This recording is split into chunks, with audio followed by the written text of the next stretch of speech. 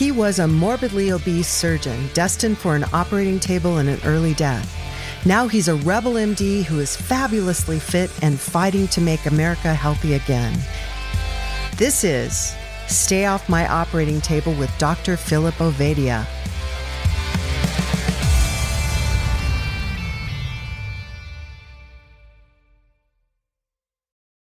Well, welcome back to the Stay Off My Operating Table podcast with Dr. Philip Ovadia. Dr. O, today, as I work through this book of yours, this chapter, chapter 6, really makes, chapter 5, the 7 principles of metabolic health. I love it when smart people put things into short, concise lists. So if you don't mind, I would love it if you would expand on what the 7 principles of metabolic health are. We touched a little bit on it somewhere in the last several episodes, but I'd really like to look at all 7 if time permits. What do you say? Sure thing, Jack, and it's great to be back with you again. So, as you said, I try and stick to high-level concepts and keep things simple for people, because I think the simpler that you can make things like metabolic health, which can obviously be a very complex topic, I think the simpler we can make them, the better chance people have of understanding it and making the changes that they need to in order to support and optimize their metabolic health. So I tried to think about, what are the big principles that I had learned about as I was discovering metabolic health. Yep, that sounds like what I'm looking for. Simple, bite-sized stuff I can get my hands around. So why don't we start with? I'm just going to go through the 7 principles, and then we'll go back and we'll go into each one in a little bit more detail. So the first principle is to reframe your health as a system, not a goal. The second principle... Okay. I just want to make sure we are going to come back and dig into this, right? Yes. Okay, yes. Good. But let's outline them for people. Great. The second principle is to eat real whole food. The third principle is make one sustainable change at a time. The fourth principle is move. The fifth principle is sleep enough. The sixth principle is relieve stress. And the 7th principle is get a doctor who gets it. So I think when people hear that list, they're going to, hopefully understand that these are the simple things that are going to guide them through metabolic health. So why don't we go back and start with the first principle? Yes, please. That one I think is,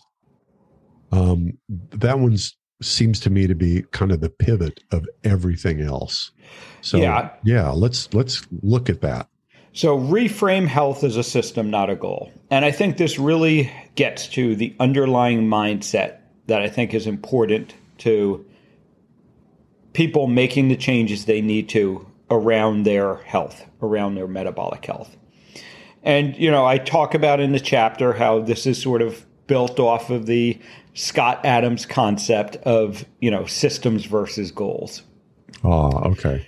Now, to go to kind of start with a story, most people, when they think about improving their health, they come up with very, concrete goals in terms of doing that. Yeah. So, and, most common one is, I want to lose weight. And then they say, I want to lose 20 pounds. So what do I need to do to lose 20 pounds? And they'll figure out, what they need to do in their mind to lose 20 pounds. And one of two things happens.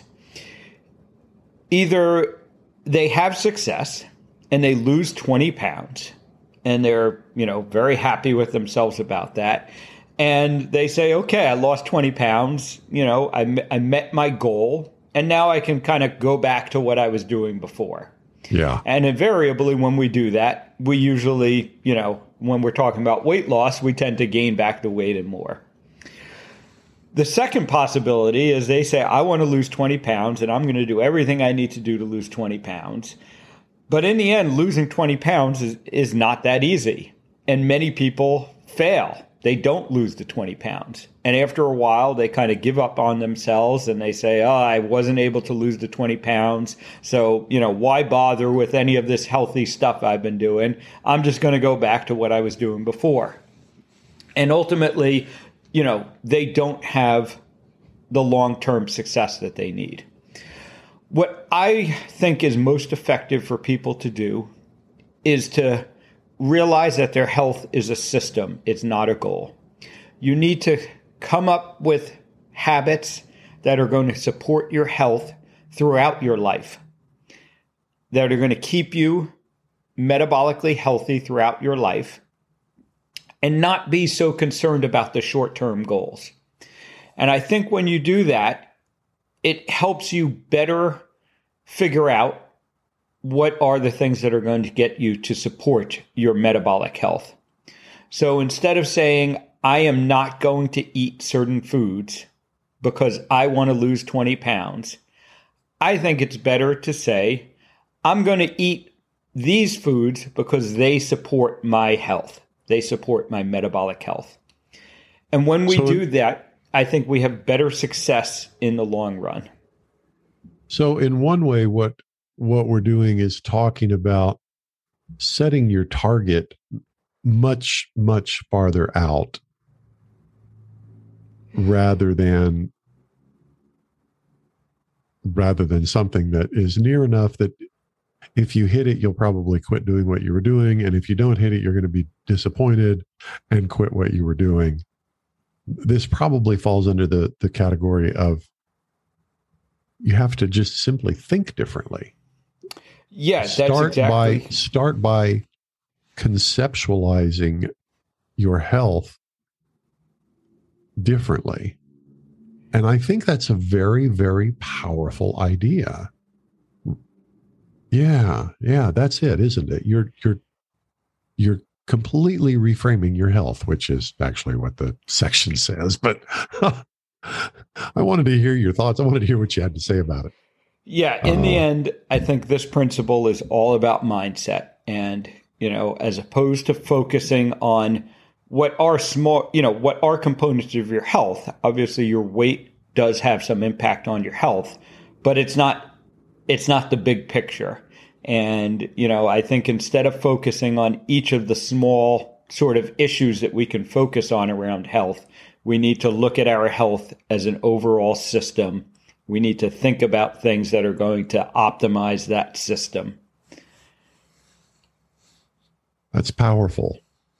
I think about it not simply in terms of physical health, but also in terms of every other kind of system that we live inside, our mental health, our emotional health, our social health, our spiritual health. It's not, you're not healthy in those things if you hit a particular target. You're healthy in those things if you live a particular way. I think that's very well said. And I think, what we oftentimes see, what I see with my patients, what I have seen in myself is improving, focusing on metabolic health as a big picture has led to all of those improvements, that you just mentioned. It has improved my mental health. It has reduced my stress. It has led to me losing weight, but again, losing weight wasn't the primary focus.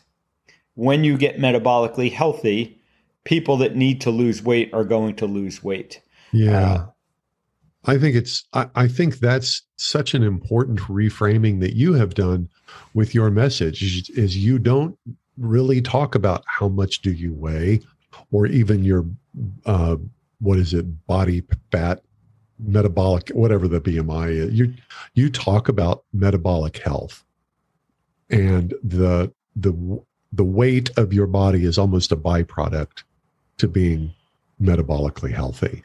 Okay. Enough on that. The next one is eat real whole food. Right. And, this is something that I repeat often. I've, already said it many times in our previous episodes, that eating whole real food is the overall dietary strategy, the overall way of eating that is going to allow people to optimize their metabolic health. Okay, but what does that really mean? Real whole food. Those are two different adjectives. Explain what is real versus what is not real. What is whole food? What is as opposed to, I guess, what is not whole food? Yeah. And I think, what I say is real whole food is the food that comes from the earth and the things that eat the things that come from the earth. So we're basically talking about animal products, animals and animal products, plant products, and fruits. And then, but where do you draw the line? Well, here's an example. I'm not proud to admit this, but I'm going to be honest and transparent. I ate really well yesterday with the exception of I had a corn dog. Now that corn dog it's a hot dog, which is allegedly all meat. And I use that word advisedly. Right. And it's inside what's basically fried cornmeal. So it's corn that grows in the earth, and it's hot dog that is an animal product. But, as many people will understand, when you look at that corn dog, you can basically no longer tell that it came from the earth or it was eating things that came from the earth. So, yeah, in some way it does combine a bunch of things that maybe came from the earth with probably a lot of things that didn't, come from the earth. So again, the concept is, real whole food is simple. You can look at it and you can know what's in it. I really say that most of the food that you eat should not have an ingredient list because it shouldn't need it. Right. It should be meat, or it should be broccoli, or it should be an apple. Or if it does have an ingredient list, it's, very short, less than 3 or 4 ingredients. And all of those are whole real foods that you can identify. When we start getting into these processed foods, when it's no longer beef and it's now a hot dog that probably contains a lot of other things besides beef, we're no longer in the whole real food category. When we're talking about corn, oil or corn products, corn byproducts, instead of the actual corn, we're no longer talking about real whole food. Is the practice of only shopping around the perimeter of the grocery store, is that a good heuristic to use? Yes, it is. And I talk about that in the book, that the way that most supermarkets are laid out these days, the outer perimeter of the supermarket is where you're going to find the whole real food. So, a lot of, I know most of the supermarkets I go to, they have the produce section, your fruits and your vegetables. And then they're going to have a meat section and a seafood section and a dairy section. And, that's sort of going to be the outer perimeter. And then on the inside, on the middle of the supermarket, the other usually 80 to 90% of the supermarket is all not whole real food, all processed foods, all a term that I've borrowed from one of my good friends is near food objects. And these again are things that we know objects are not real food, So, one way to look at that, like I said, is kind of with the ingredient list. Either it shouldn't have an ingredient list or it should just have 2 or 3 or 4 simple ingredients. The other way to look at this that I think is helpful for people is if, our ancestors, our grandparents, great-grandparents, more than 100 years ago were not eating that food, it's probably a food that we shouldn't be eating. Okay, there we go. That's a nice simple heuristic that we can use. I know when I go to the grocery store, I'm smart enough to have learned not to go when I'm hungry, because that is a recipe for terrible decisions. However, I still want to have a really simple rule of thumb I can go by. I like that one. If your great grandparents didn't eat it, don't buy it. Sounds good. I think that's a real simple one for people. All right. Here's one that I'm really interested in hearing you expand on. Principle 3, make one sustainable change at a time. That obviously doesn't need a lot of explanation, that particular sentence, but dive under the surface and explain why that is a principle of metabolic health. Yeah, again, I think this gets back to, sustainability and kind of mindset issues that, oftentimes people will try and change a lot of things at once. And, this might apply to health or really, life in general. When things are going wrong, sometimes we'll want to just start over and change everything. And again, there are a couple of problems that come up with that. First of all, it tends to be overwhelming for people. When they're told that they need to change all of these things at once, or, if they're trying to learn for themselves and try and change a whole bunch of things at once, it just becomes very overwhelming. And in the end, most people end up not changing anything because they're so overwhelmed by changing everything. And the other issue I find with changing a lot of things all at once is, if you do have success, you don't know what worked because you've changed all of these things. Oh. And if you don't have success, you're not sure what didn't work, out of all those changes, because it's likely that some of the things you changed, were positives, but if they're mixed in with a bunch of other negative things, you might not realize that they were positive. So that's why I think, changing one thing at a time is a strategy that helps, with success. So that's kind of the scientific approach to fixing it. Let's control all the variables as much as possible, make one change, observe the results, and, go from there.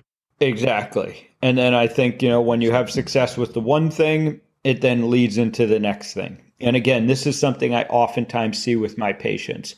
It's not unusual that someone comes to me and, the first thing I usually talk to them about is changing the way that they eat. And they'll make the changes in the way that they eat. And this person, let's say it's an overweight person who hasn't been, very active and, they don't exercise. And, in the past, they've tried to kind of, again, do it all at once, stop eating all the foods they were eating and start going to the gym for 2 hours a day and, trying to change their sleep and their stress and all of this at once. And instead, what I find that works is, okay, let's just start with, what we're eating. Let's get that going well. And then, we'll move on to the next thing. And oftentimes I don't even have to tell them to move on to the next thing because they start eating well. They, start to lose some weight. They start to feel better, more importantly. And then they'll come back to me and say, hey, I started exercising, just because I had all this energy and I felt great. And so I think that, ultimately that, again, leads to better sustainability. All right. So I guess the summary is operate like a scientist. Don't try to run 23 different experiments all at the same time that are all dependent upon one another. Test for one variable, control, and make that change until you see whether or not it works, and then add another one. All right. I thought that was where you were going to go, but I appreciate you open it up a little bit more. So much of this is mindset, isn't it? Yeah, it really is. And, ultimately, I think the best thing that helps with mindset, the best thing that helps with sustainability is getting good results. And that's, kind of what I tend to focus on. People find that these things work for them. And I've seen it over and over in the patients I work with. And that's why I thought it was so important to put these in the book so that everyone can benefit from this information. Now, principle four, move, it seems pretty obvious, but you've got a couple of things to say that I think are, well, they're interesting to me. One is you actually go into exercises that work, and you also talk about what you call the cardio conundrum. Expand on those. Yeah. So, most people, when they have been, kind of what they have learned in the past about losing weight was the eat less, move more kind of thing. And for them, that oftentimes means exercise, going to the gym, or, doing these long bouts of cardio. And what I want people to understand is that it's important to move more. Just move more. And that doesn't mean that you need to exercise for hours at a time. It doesn't mean that you need to spend a whole lot of time in the gym. And so I give simple tips for people to try and incorporate more movement throughout their day. Things like using the stairs instead of the elevator, or parking farther away in the parking lot. None of this is, groundbreaking concepts that I came up with on my own. These are all things that people have heard. But I think what oftentimes gets lost in the discussion around exercise, especially when you're talking about, weight loss, is that if we go and we do an hour of dedicated exercise, we all say, okay, I'm going to go to the gym for the hour, or I'm going to go outside and I'm going to run for the hour.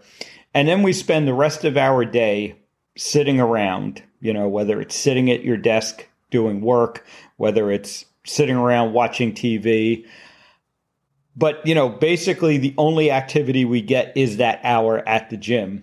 That is not going to support your metabolic health. That is not going to help you lose weight.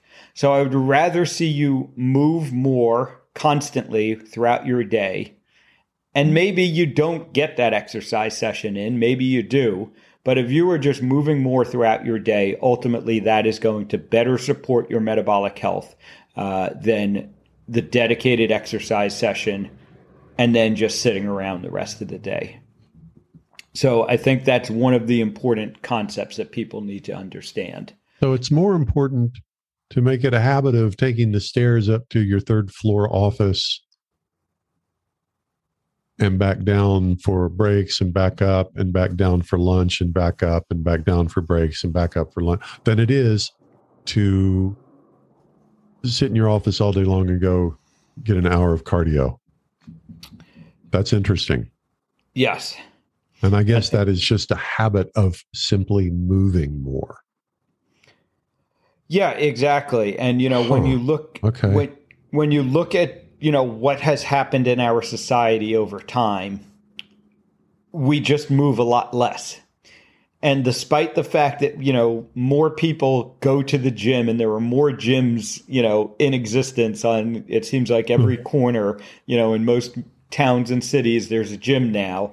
And so we have all these gyms and people are members at these gyms and they're going to these gyms all the time, yet we're getting less and less healthy. And again, if you think back to what your great-grandparents did, what your grandparents did, they were just moving throughout their day, whether it was because, we didn't have cars as readily available and you walk lots of places, whether you were working, on your farm or doing, other manual labor throughout the day. Or just, it used to be very normal after dinner to take that walk around the neighborhood and go say hi to all your neighbors. Something that very rarely gets done these days. But it turns out that those habits are all, those are all good habits that are going to support your health that we've lost. Okay. And then the old cardio conundrum, is that all wrapped up in there? I think that is, wrapped up in there. And I think the other thing that's important for people to understand is that when you're looking at what is going to keep you metabolically healthy throughout your life, building and maintaining muscle, so doing resistance exercises when you are, if you're choosing to exercise and you have limited time to do it, as most of us do, I like people to prioritize the muscle building and muscle maintaining resistance exercises as opposed to, cardio, because the data is quite clear that the more muscle you can maintain as you get older, the longer you're going to live and the better quality of life you're going to have during the time that you live. So, wow.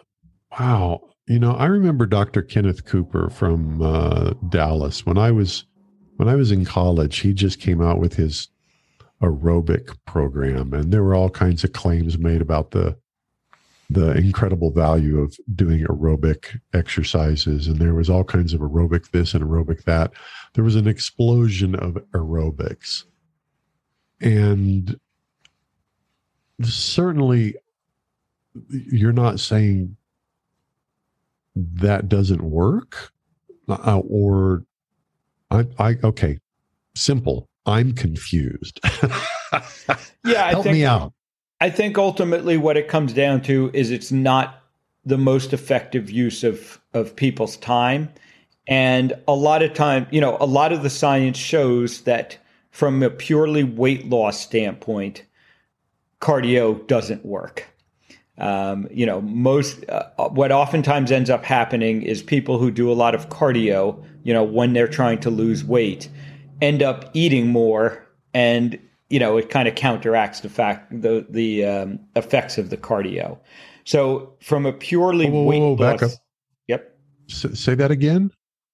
People who tend to do a lot of cardio exercise when they are trying to lose weight, most of the time end up eating more, and it basically negates the effects of the cardio exercise. So the studies show that cardio is not effective for weight loss. Now, again, I want to be clear. I'm not saying that cardio exercise is not beneficial. It does seem to help with cardiorespiratory fitness we talk about. A lot of people get mental health benefits, just kind of being out in nature, especially if you're running outside, has some positive effects. But purely from a weight loss standpoint, it's not very effective. It may not be effective at all at losing weight. And as I said, more important if you want to remain metabolically healthy throughout your life is to maintain muscle mass. So if you have limited time to spend, exercising, I would rather see that be focused on resistance exercises that are going to build and maintain muscle than doing cardio. Okay. All right. And I do think it's fascinating that that most people trying to lose weight who do it by trying to lose weight by doing cardio immediately negate the benefits of the cardio with their next meal. Well, and it's very, we all know that almost every gym, contains a snack bar. And when you actually pay attention to, a lot of these, let's say you're on the treadmill and it's telling you how many calories you're burning, which may or may not be accurate, but let's accept that it is. And, you'll run on that treadmill and you'll burn, let's say 250 calories is maybe average, maybe 300 calories if you're really pushing it. And then those same people will go right out to the snack bar and have some 300 or 400 calorie smoothie that, they think is healthy. And, so I don't mean to laugh, but it is ironic. It is very ironic, and as I said, we have all these gyms and we're not getting any healthier. So there doesn't seem to be a very good correlation there. Okay. For some reason that really strikes me funny. Okay. I could just riff on this one for quite a while, but I'm going to let it go. All right. Principle number 5, sleep enough. Now, frankly, I got to tell you, the idea of getting more sleep, I love that. I don't know why that's not number 1. because I would jump all over that. But let's go into the science about sleep and metabolic health. Right. And, the first thing is notice that I say sleep enough. I don't say sleep 8 hours, 9 hours, 10 hours, 7 hours, because I don't think we have very good science, to pinpoint the amount of time we need to sleep. I think what we do know is that getting adequate sleep is very important to your health. And, sleep is when our bodies, do rest and repair. And we know that if you're not getting enough quality sleep, it is very hard to remain healthy. So, the two parts of sleep that I like to focus people on is, first of all, the quality of your sleep. So making sure that the time that you spend sleeping, again, is effective rest time. And that goes into, having the right sleep environment and not having a lot of distractions, and just making sure that, the time that you're spending in bed is effectively spent again. Now, I know there's a lot of research and tools and tips and techniques about, what do they call it? Sleep hygiene. Sleep Are hygiene. there a handful, right, that you think would benefit the most people in the least amount of time? Well, I think there probably is, good benefit to making sure that your room is very dark. Maybe even using, a sleep mask to assist with that if you can't get your room dark enough. I think there is some, utility in trying to avoid the artificial lights that come from our screens, too close to going to bed. Maybe if you can't do that, things like blue blocking glasses might have some beneficial effect there, but certainly preferable to avoid the artificial lights and the screens too close to bed than just trying to negate their effect, I think, with the blue blocking glasses. And then, things like having your TV on at night, I think are not good habits to have regarding metabolic health as well. And the other thing that I often talk to people about is also, again, paying attention to when you eat and what you're eating, too close to bedtime. Certainly, if we have a lot of sugar, a lot of caffeine, too close to bedtime, that's going to be a negative for most people. Drinking alcohol right before you go to sleep, also usually not a good, habit to support your sleep. So these are the things that I try and get people to pay attention to. And then, like I said, just getting enough sleep, whatever that amount of time is for you. And the best test I think people can do around that is, if you still feel tired when you wake up in the morning, it means you have not gotten enough sleep, enough quality sleep. So you should wake up feeling refreshed and energetic first thing in the morning. Reverse question. Suppose I'm just not getting good sleep. Is that a symptom of metabolic unhealth?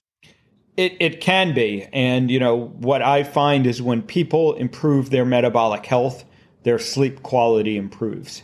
And there may be, there are sometimes some direct effects from that. For instance, sleep apnea is one of the conditions that commonly causes people not to get enough quality sleep. And we know that sleep apnea is associated with poor metabolic health. So that can be a direct, effect. But otherwise, it just seems that, a lot of the effects that come with good metabolic health, like having stable blood sugar levels, support getting good sleep. So in the end, I can tell you personally, as I have improved my metabolic health, I actually require less sleep in terms of amount, less hours of sleep a night to feel, good in the morning. So whereas I used to, need the pretty typical 8 to 9 hours of sleep a night to really wake up feeling good, now I can oftentimes get by with 5 or 6 hours of sleep at night and still wake up feeling great. So I think improving your metabolic health tends to better your sleep, and getting better sleep is going to help improve your metabolic health. A virtuous circle there. Sometime I think it would be fun to have an entire episode where we talk just about sleep, but we won't do that here. Okay. Principle 6. Principle 6 is relieve stress. And again, I don't say eliminate stress. I know our world today is very stressful. People have a lot of stressors in their lives, but I think it's important to have some way of relieving and alleviating that stress. And I don't really give, one way of doing this. I think this is different for everyone. For some people, this becomes religion, and that helps them to kind of relieve stress. For some people, this is a meditation practice. For some people, this is just being part of a community of some sort. But whatever it is for you, we have to realize that we are going to have a lot of stress around us, but we have to come up with a good way of relieving that stress. And I think that is another important component to metabolic health. That's interesting. We talk about stress management, stress relief, stress control, and we just talk about it simply because it feels better to not be all stressed out. But you're saying that excess stress, or probably a better way to say that, is poorly managed stress, actually contributes to poor metabolic health. I think we all know that it doesn't feel good and we don't like it, but that it actually contributes to a degradation of your metabolic health. That's a new idea for me. All right. The big one, get a doctor who gets it. I think, anybody who's listened to you would go, oh yeah, I would love to get a doctor who gets it, but how? Yeah. So I think, the first part of this concept is, again, taking an active role. We've talked about this. We've touched about it in previous episodes, that you need to be an active participant in your health. You need to be in charge of your health. So, and part of that is finding partners, that will help you. And physicians or other healthcare practitioners are very important partners in this journey. What I tell people is, your doctor should be supportive of what you're doing if it's improving your health. And, again, from a, kind of practical standpoint, what I see oftentimes happening is that people will start to make these changes.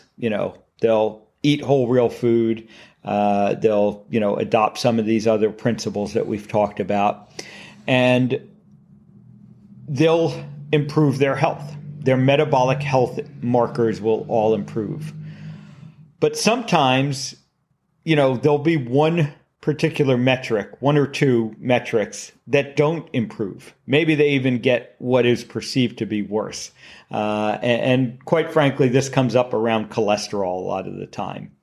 When people, start eating, when people get off of their low-fat standard American diet, which was clearly not supporting their health, and they go, let's say, to more of a ketogenic, high-fat, diet, and their cholesterol level goes up some, many times doctors will immediately say you can't do that. That's not healthy, only because the LDL cholesterol has gone up. And they ignore the fact that their patient's blood sugar has come down and their high blood pressure has come down and they've lost weight and they're feeling better and all of these things. And they'll only focus on that one metric.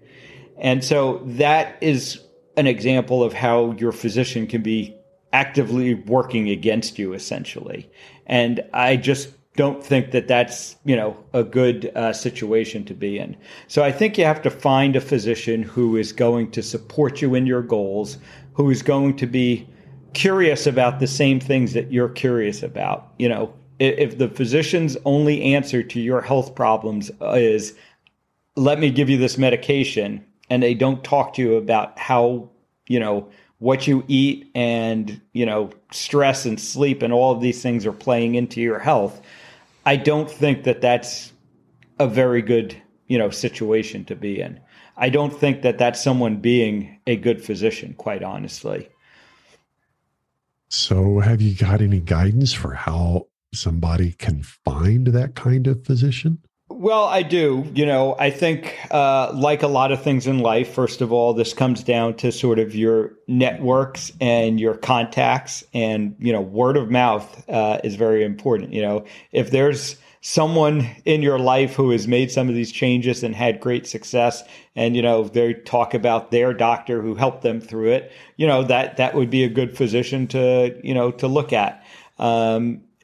We have a very active online community these days centered around metabolic health. And, a lot of those websites have physician finder, physician directories. So there is something called the Society of Metabolic Health Practitioners. Their website has a good directory. What was that first one? The Society of Metabolic Health Practitioners. I thought you mentioned one prior to that. Okay. There is, there are a number of other directories out there that might help, or the online communities, that are focused on metabolic health might help as well. And ultimately, you can go to my website and you can contact me. And if, for whatever reason, geographically or something, I'm not the right physician to work with you. Hopefully I can help you, find other like-minded physicians that will work with you to support your metabolic health. But ultimately, I think it's a matter of, you can start with your own physician. You can go to them and say, listen, this is something that I'm considering doing. What's your thought about this? And, if their only answer is, oh, no, that's never going to work, that might not be a good physician to work with. If they're curious, if they're willing to, say, okay, let's see how it goes, that's at least a good starting point. Well, and I think this is a good point for me to interject a reminder that you do have a telemedicine practice. You're licensed to practice medicine in more than one state. So for you that are listening and need the guidance of a physician who gets it, Dr. Ovadia's website is ovadiahearthealth.com, and you can follow him on Twitter at iFixHearts. And Dr. O, I think that should be a wrap for this episode. I agree. This was a great conversation, Jack. We will talk to you next time. Chances are you wouldn't be listening to this podcast if you didn't need to change your life and get healthier. So take action right now. Book a call with Dr. Ovadia's team. One small step in the right direction is all it takes to get started. Contact us at ifixhearts.com/talk. That's ifixhearts.com/talk.